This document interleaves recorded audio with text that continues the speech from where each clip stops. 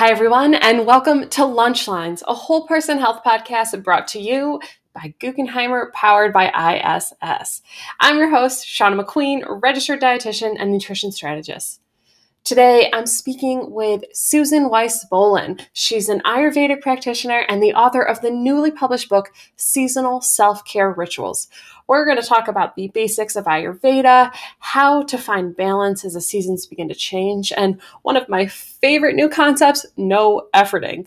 I think you're really going to love it too, so let's dive in with Susan Weiss-Boland.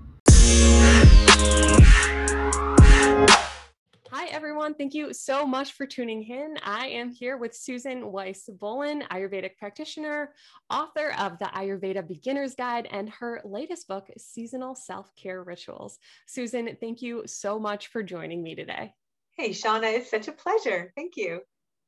I am really excited about your book and your approach to taking a seasonal look at how we are approaching our self-care. So I'm wondering if you could kind of talk a little bit about the inspiration behind that. Yeah, well, Ayurveda is a 5,000-year-old system of healing that comes from India. And it's sort of like, I always like to say, it's like Chinese medicine, but from India, because people are so familiar with Chinese medicine. But what Ayurveda, coming from India, was based on the seasons in India, where it saw how people ate different things with the seasons. People got different ailments seasonally. And so the great rishis, which means seer, or kind of doctor, maybe in Sanskrit, they saw how they had to treat people differently during the seasons, and people of different mind-body constitutions needed to have different treatments in order to get more into balance. And they found that when you're in balance with the seasons, that you tend to not get sick. And if you do get sick, you get better faster. And so in translating this to the Western world, we have more seasons. India is sort of hot and then rainy, although like in the North, it's cold, in the South, it's really hot. So, it changes a bit. But Ayurveda actually comes from the south of India, where it's hot most of the time. It really is just hot and rainy. And so taking into account the Western Hemisphere seasons, many, practitioners of Ayurveda in this part of the world, we've adjusted the sort of the rules and laws and methods and techniques of Ayurveda into our seasonal differences. And so that's the idea behind the new book, is to help people find balance. Like, you don't need to know everything about Ayurveda in order to understand the seasons and how you can adjust your diet, your sleep, your exercise, your breathing, your meditation, how you can adjust that in order to stay more in harmony with the season. That's wonderful. So as we are approaching the spring, what are some of the things that maybe we want to think about? Well, let's back up a tiny little bit to winter, because we're coming out of winter. Yeah. So my favorite times of year anyway is this little transition period between winter and spring, and then between fall and winter. I just love that. Like, you have like a sense of renewal because things are changing. Even though today it's snowing, yesterday the sun felt really warm and the birds are singing, and we know we're at the end of February, we're going to be into springtime soon. But in the winter, we're hungrier. In the winter, our digestive fires are kind of stoked because it's keeping our bodies warm. Our body needs to work hard to stay warm. So our digestive fires run high so that we'll eat more to energize the body and stay warm. Now, this worked great when we were working in the fields and we were farmers and we all had a lot of manual labor. But the body still works that way, even though we're doing like the same thing, although many of us are doing not much because we're home during this pandemic. And so our lives have changed so much. But anyway, we want to stay warmer in winter, so we eat more. But because of that, we eat the heavier foods that are available this time of year, like root vegetables, like maybe lots of potatoes, beets, hearty stews and soups, maybe more pasta. For some people, that means more cheese or more dairy, depending on where they live in their own constitution. And so what happens with that, that's fine during the winter, but it starts to form this kind of gunk in the system, for lack of a more scientific word. In Sanskrit, we actually call it ama, A-M-A, and that translates literally as undigested food, because as we move into the warmer days of spring, we don't need that excess heat in the body, so that food is not digested well, and it just kind of like accumulates in our tissues. And it's just excess weight, which eventually that undigested food can break down and become disease. Actually, it gets deeper and deeper into our tissues, and we can get sick mentally and physically from that gunk. So going into spring, as you asked, is this amazing opportunity to clean out the body, the mind and the body, to get us ready for spring. I don't think it's not a coincidence that we have spring cleaning. We don't have that term for any other season. Oh, let's do winter cleaning. Oh, let's do summer cleaning. No, it's spring cleaning is what we want to do. And so we have this great opportunity as we begin to move now into springtime to already start to lighten up on what we're eating. So we want to, anyway, in Ayurveda, we like to have 3 meals a day with no snacks. And our largest meal of the day is lunchtime. And each meal is 2 handfuls of food, which is like a bowl, which is 2/3 of your stomach. And we leave 1/3 open for the digestive fibers to break down the food. If we snack in between, we sort of mess up that whole process. Like Ayurveda does not believe in grazing. We need this like rest and digest kind of thing to happen. Every time you eat, you take a rest for 4 to 5 hours so your body can most efficiently use that food. So we want to choose lighter foods as we move into spring, and maybe even perhaps just eat 2 meals a day. If you're not like compromised somehow, if you feel strong and sturdy and healthy, maybe 2 meals a day might work for you just as we go into spring. What I suggest, what works really well for me, is like a 10 a.m. meal and a 4 or 5 p.m. meal. That feels great. Especially in springtime, that feels just fantastic. But you don't have to hold yourself to that if it's not for you. Some people really need those 3 meals a day. Some people are highly athletic and burning off all their calories, and they might even need a snack, those people. But we want to choose from the foods that start to come out now in the farmers markets, and just to think seasonally. Even though everything is available in the supermarkets every single day of the year, it doesn't make sense to eat watermelon in winter, but in some places it's there. But we want to choose like leaning towards the leafy greens. Oh, the leafy greens are so amazing now, like dandelion greens, mustard greens, chard, arugula. I'm missing some, but if you think of any, let me know. There are just like amazing greens out there that you can toss into a soup, or you can quickly stir fry. We like to have our foods at least lightly cooked in Ayurveda because it helps us to digest them more. Summertime, you can go more raw, but especially as we go into spring, it's still cool out, to at least lightly saute or wilt those foods. Or spinach is a good one too. Those leafy greens are magical, okay? And so we want to try to include at least 2 or 3 servings, I would say, of leafy greens a day in your diet if you can.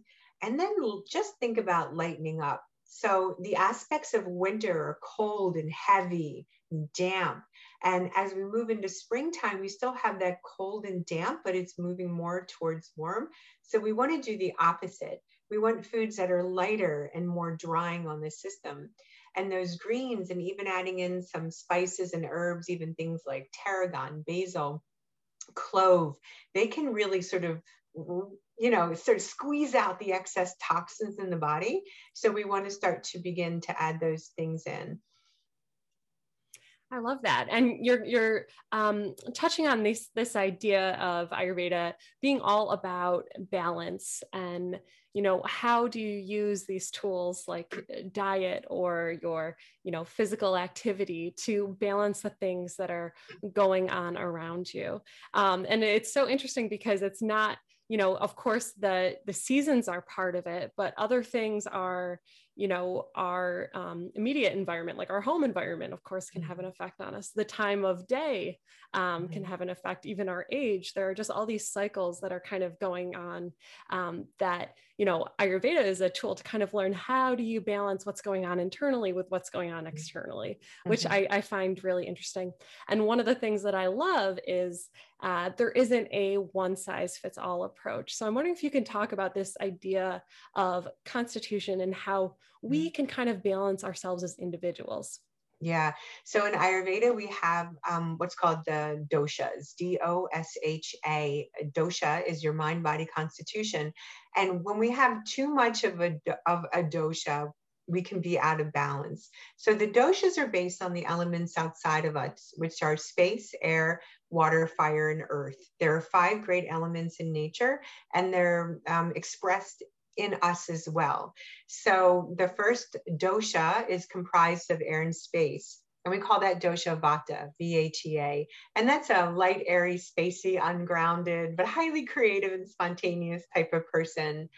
And then the second dosha we call pitta, which is a combination of fire and water elements. And so that person usually has a stronger build, really great digestion because they have a lot of heat, really good leaders, great communicators, very strong, but they can tend, when they have too much heat, they can tend to get out of balance by being sort of angry, aggressive, critical, judgmental type of people. But when they're balanced, they're just really the leaders in the group and very warm because of all that fire.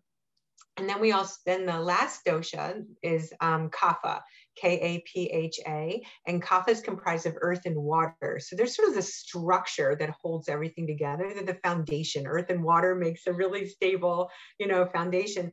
But somebody who's comprised of earth and water can have too much of those elements, and it can lead towards, being overweight, being sort of inert, dull, hard to manifest intentions, difficult to change routine. They kind of stay in their place. They like to nest, sort of have lots of things around them. I say when kapha is out of balance, they can be greedy and needy with their food and their people. It's hard for them to let go of things.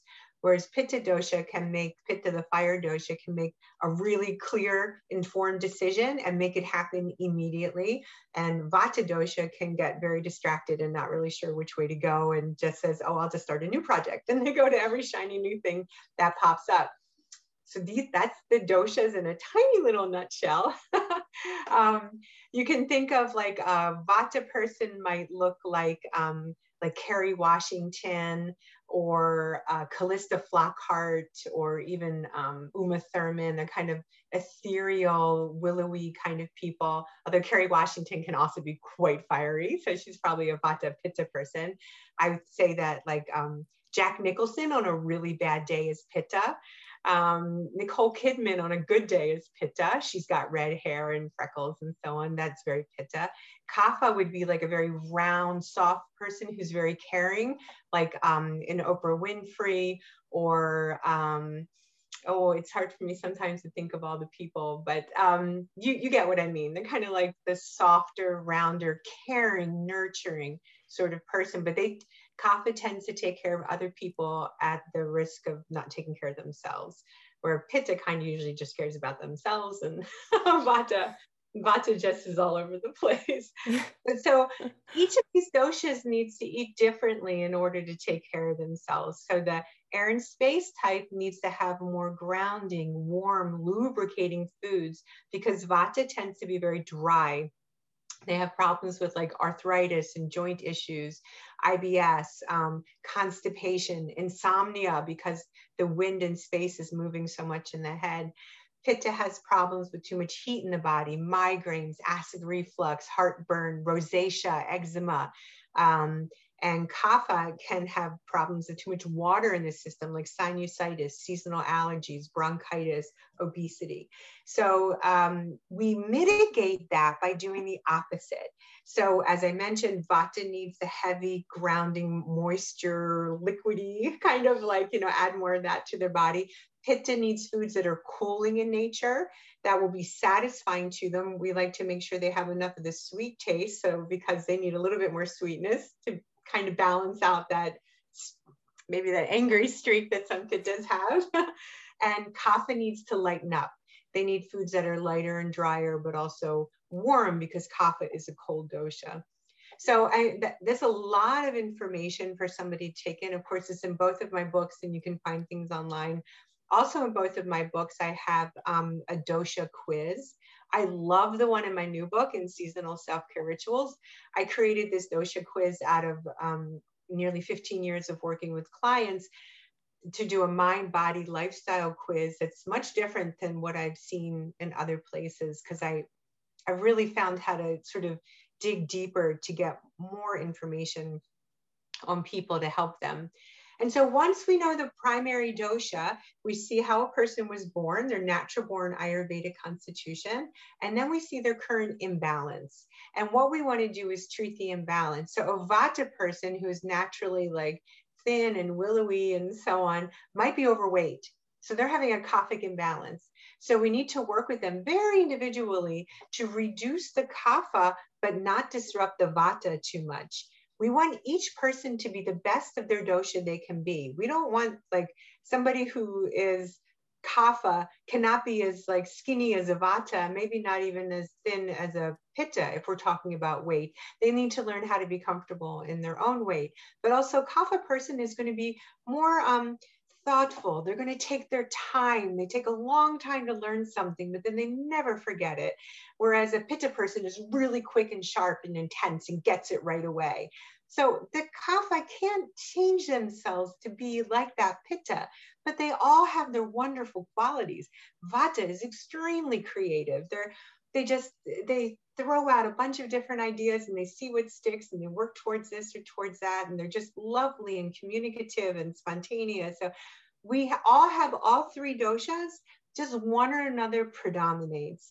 And so even if you don't know your dosha, you can get a little bit of idea by this conversation, but you can look to the seasons and see what season is which dosha. And like you mentioned, times of day, stages of life, they all have a dosha. It's very interesting. So fall and winter is vata, spring is kapha, and summer is pitta. And so again, even if you don't know your dosha, those seasons stay the same. There are always, fall and winter is always vata. So you can learn how to eat for that season without even knowing too much about yourself. And you will already be steps ahead in increasing your health, prevention of disease, and longevity. So we just have to look and be aware of our seasons and our environments, as you mentioned, and work with it, not against it. Yeah, I mean, it sounds like you said kind of complicated because there are so many different pieces that are going on, and trying to find the balance within all of the change is kind of interesting, particularly now because, you know, over the last year our lives have changed so much, our routines have changed so much. What kind of an effect do you think this might be having, you know, on our like doshic state of balance? Yeah, it's very interesting because whatever your primary dosha is probably got exacerbated during this time. So let's say like I'm like a kapha pitta person, although I'm 57, so I'm entering my vata stage of life. I went through menopause, and as we get older, we go into the vata stage of life where we just like don't care anymore about anything, and we're just like free to do whatever we want. So I do have a good amount of vata, but my kapha, gosh, especially when this pandemic hit, it was like, okay, how do I feel comfortable? What do I need? And it was food. It was like stuff that I banned from the house. But my husband and we sort of had the same kind of cravings, like ice cream and chips, and maybe cookies. I think that was and so we allowed ourselves to buy that stuff. If you remember, the pandemic started in springtime.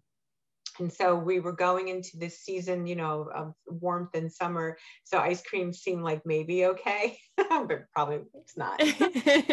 But, you know, we had to find comfort. And somebody who's pitta might have sort of been angry at the pandemic and expressed themselves in a different way, or also express themselves by action. Like I saw a lot of the pitta yoga teachers and so on, day one of lockdown, online teaching classes, you know, the whole string of workshops and this, that, and the other.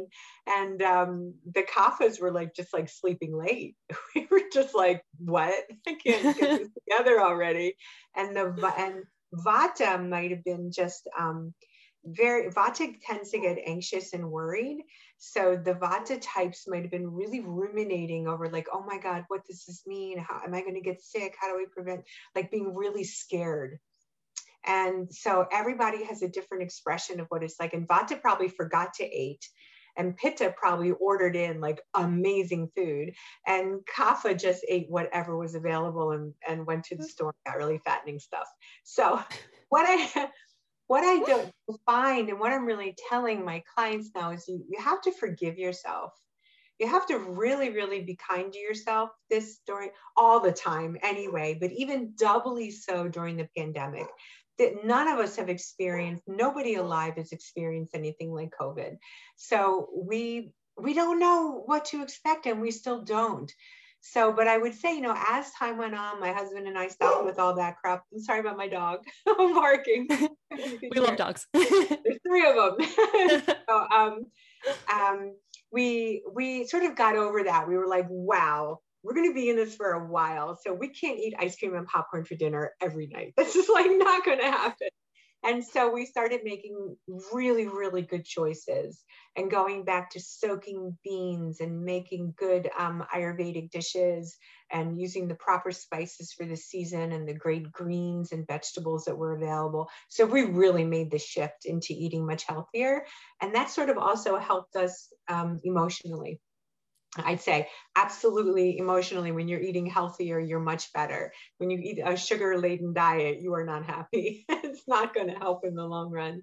And so we all just need to make our personal choices. But I would say we can also create like our little mini routines, and we can use things like meditation, yoga, essential oils, things that make us feel good.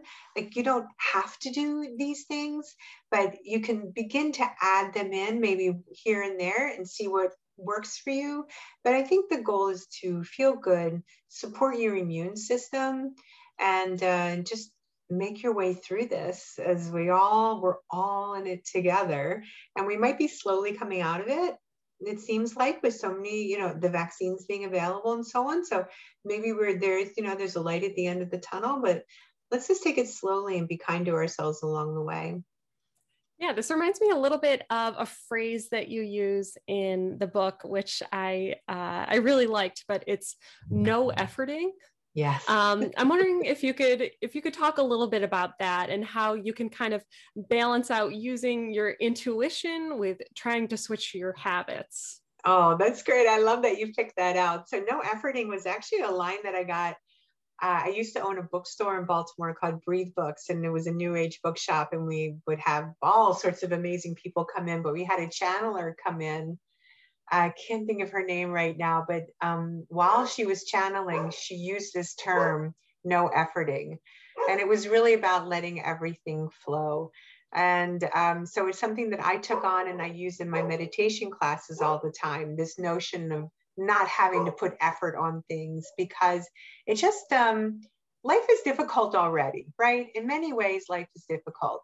And so if we think that meditating takes effort, if we think that eating well takes huge effort, we're not going to do it. We're going to say like, F it, and just like, let me just pop something into the microwave, which we don't even have, by the way, which is good. You don't have a microwave in your house, but anyway. So we want to set things up so that we have the least amount of effort.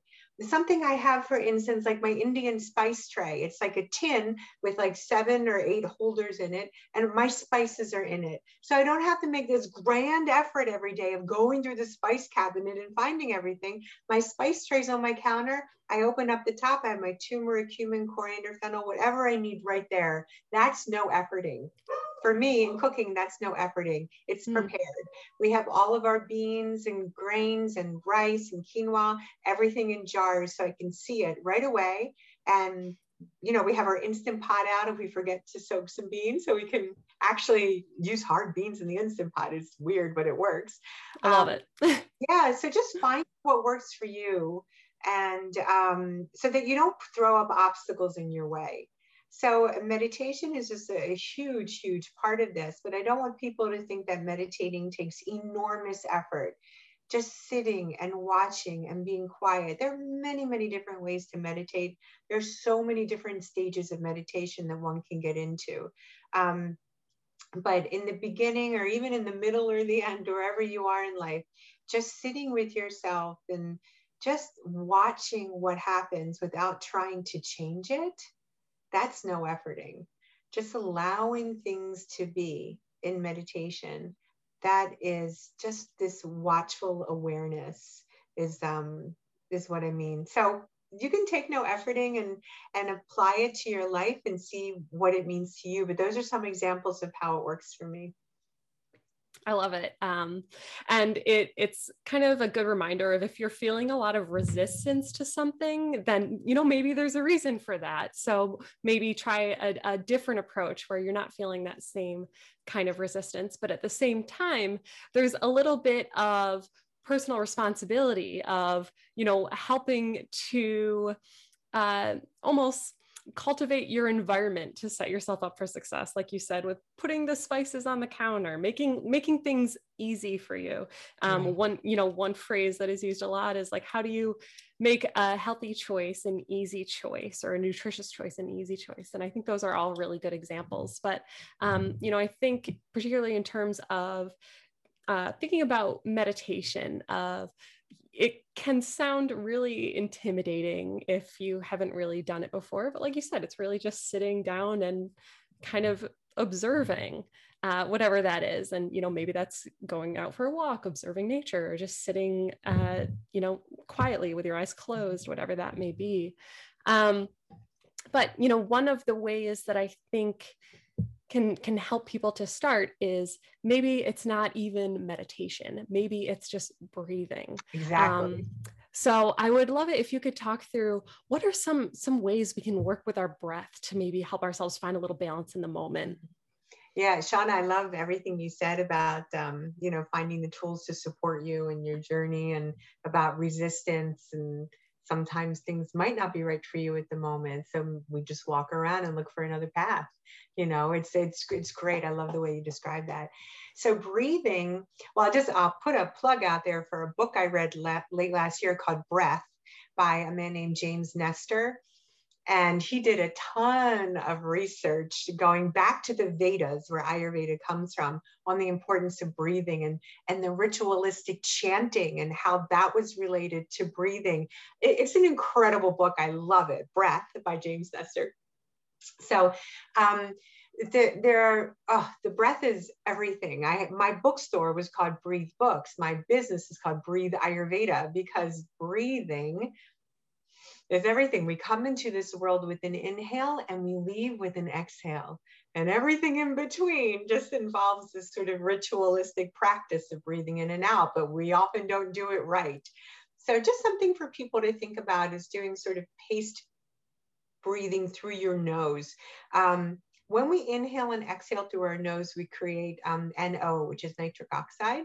And the person that discovered that in the 70s won a Pulitzer in science for discovering the benefits of nitric oxide.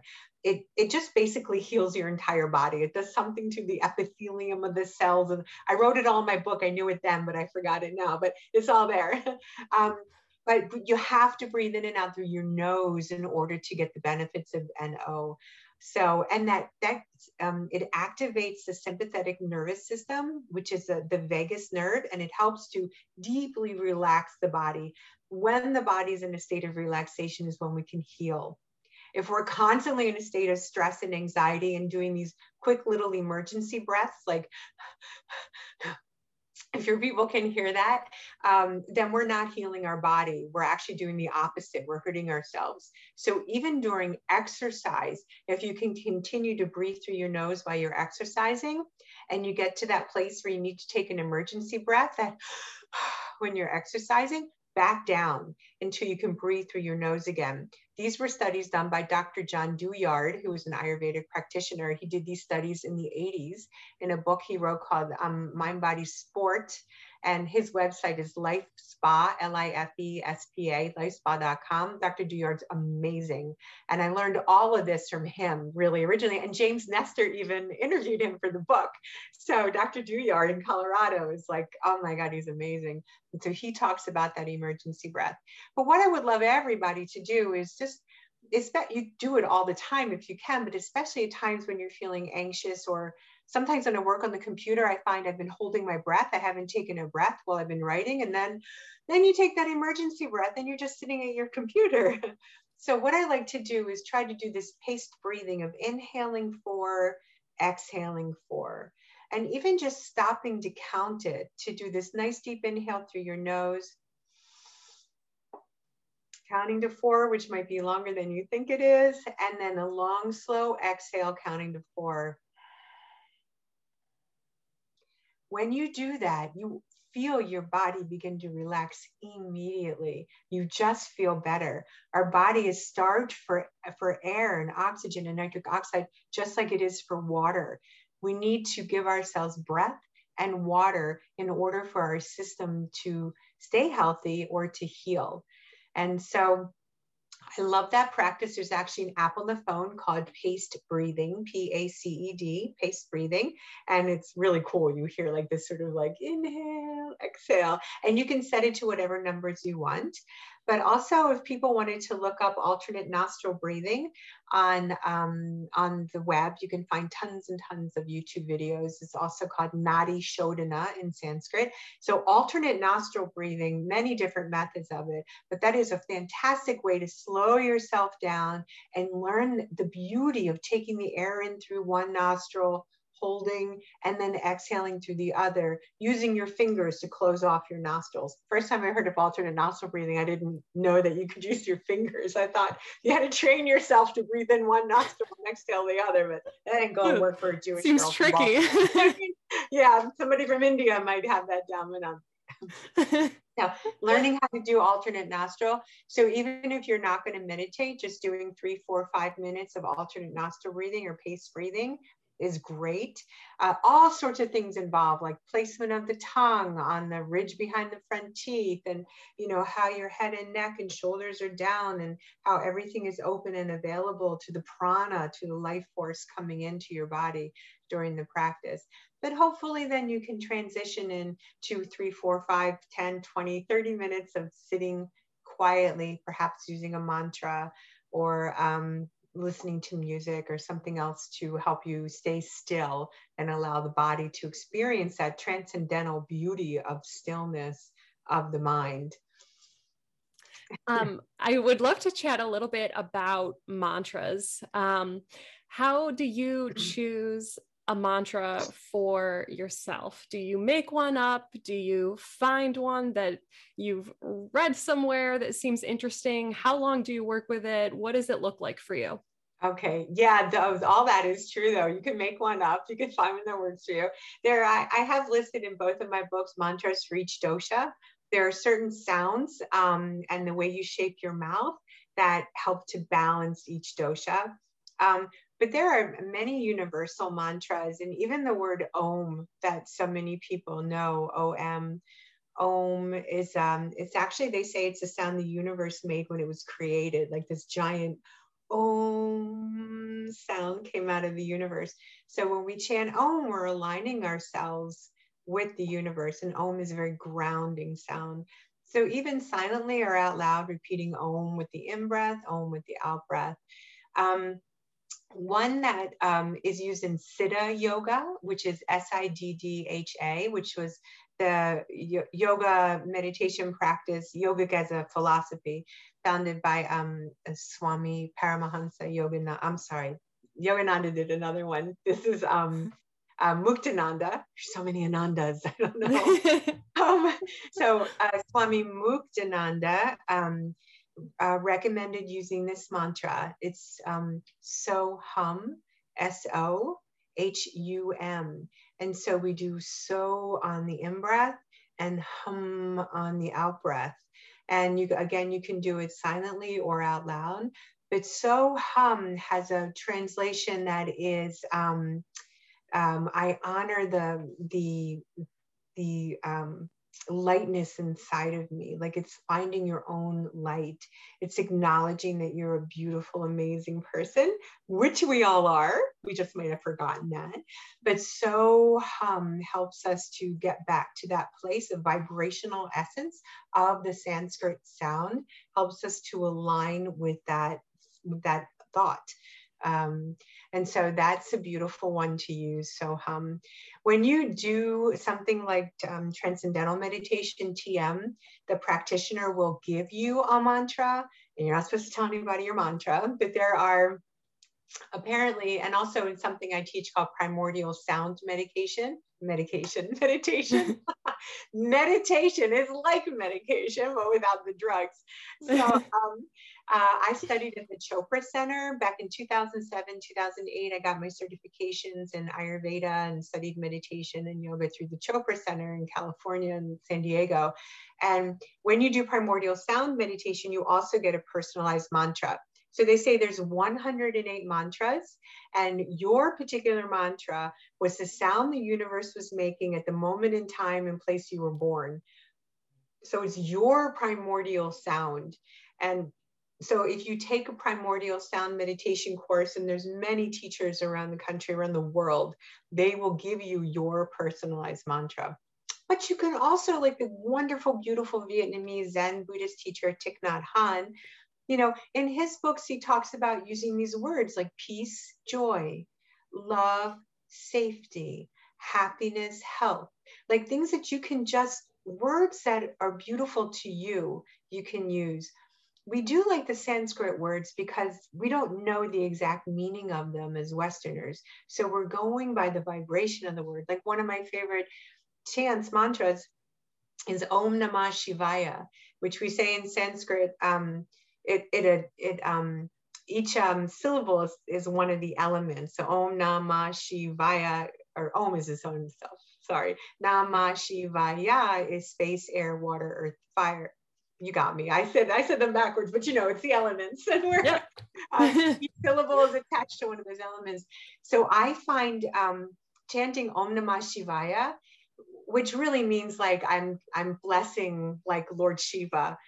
So I'm not Hindu, I'm Jewish, but I still say that. And because I don't know, Shiva's like everywhere, and like it's all everywhere. It doesn't really matter to me. I just all this stuff is out there. I might as well use it because something's going to work. Something is working. I don't know. But, so Om Namah Shivaya is when I use, like, even when I'm walking my dogs and my mind is racing, or I'm listening to a podcast and there's just too much happening, I just shut it all down.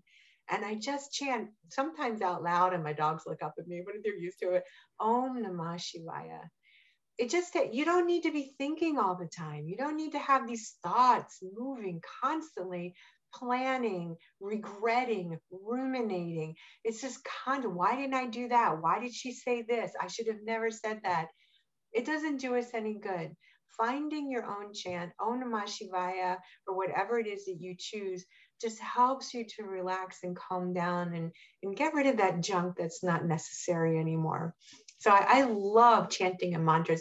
There are like singers out there like Deva Premal, Snatam Kaur, Guru Ganesha Singh. There are Krishna Das. There are so many amazing. Those are all Americans, but there's other ones that are Indian. You can find them on YouTube. Play them in the background. They also cleanse your home. When you have mantras playing all the time, they do this wonderful blessing for your house. We have something in the Vedas called Vastu Shastra, which is like feng shui, but Indian feng shui, Vastu. And sound cleaning is really important too. So the mantras also can do that. And of course, there's mantras for your chakras and all sorts of stuff. That's in the book. But yeah, it's just training the mind in another way. So I think so that it can be more efficient and make you happy.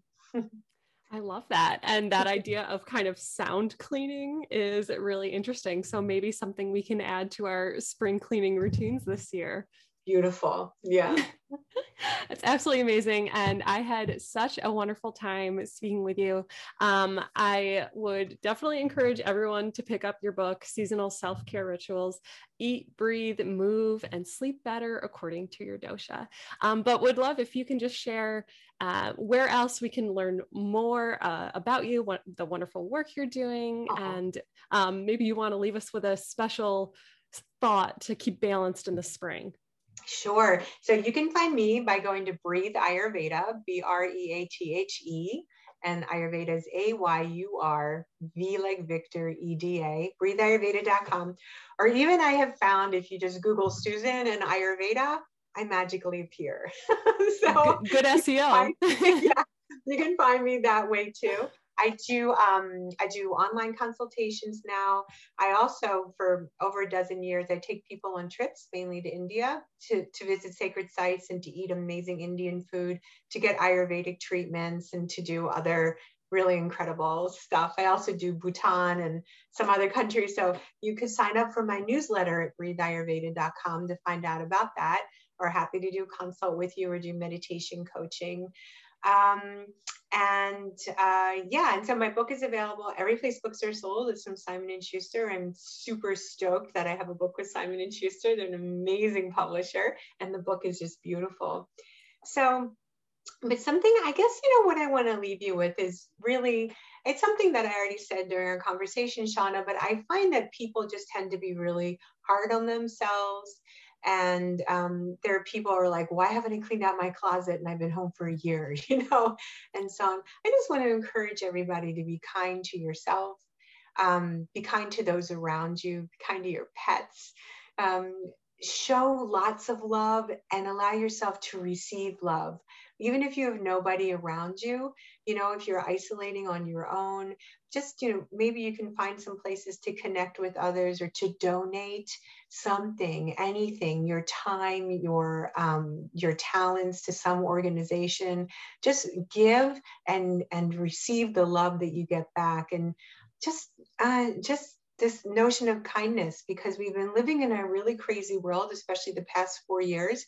And I think now we've taken this shift. It's like, oh, what a relief. I didn't realize how tense I was during the last 4 years.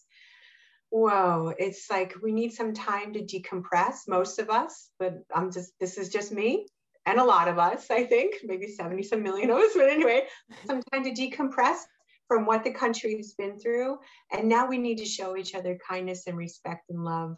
And just that. I don't know what else is there. Just say I love you a lot to whomever you can find to say I love you to. Beautiful advice. And it doesn't have to be seasonal. It could be all the time. I love it. Susan, thank you so much. It was an absolute pleasure. And I look forward to connecting again soon. Oh, you're welcome, Shauna. Thank you so much for asking me, and you take care of yourself.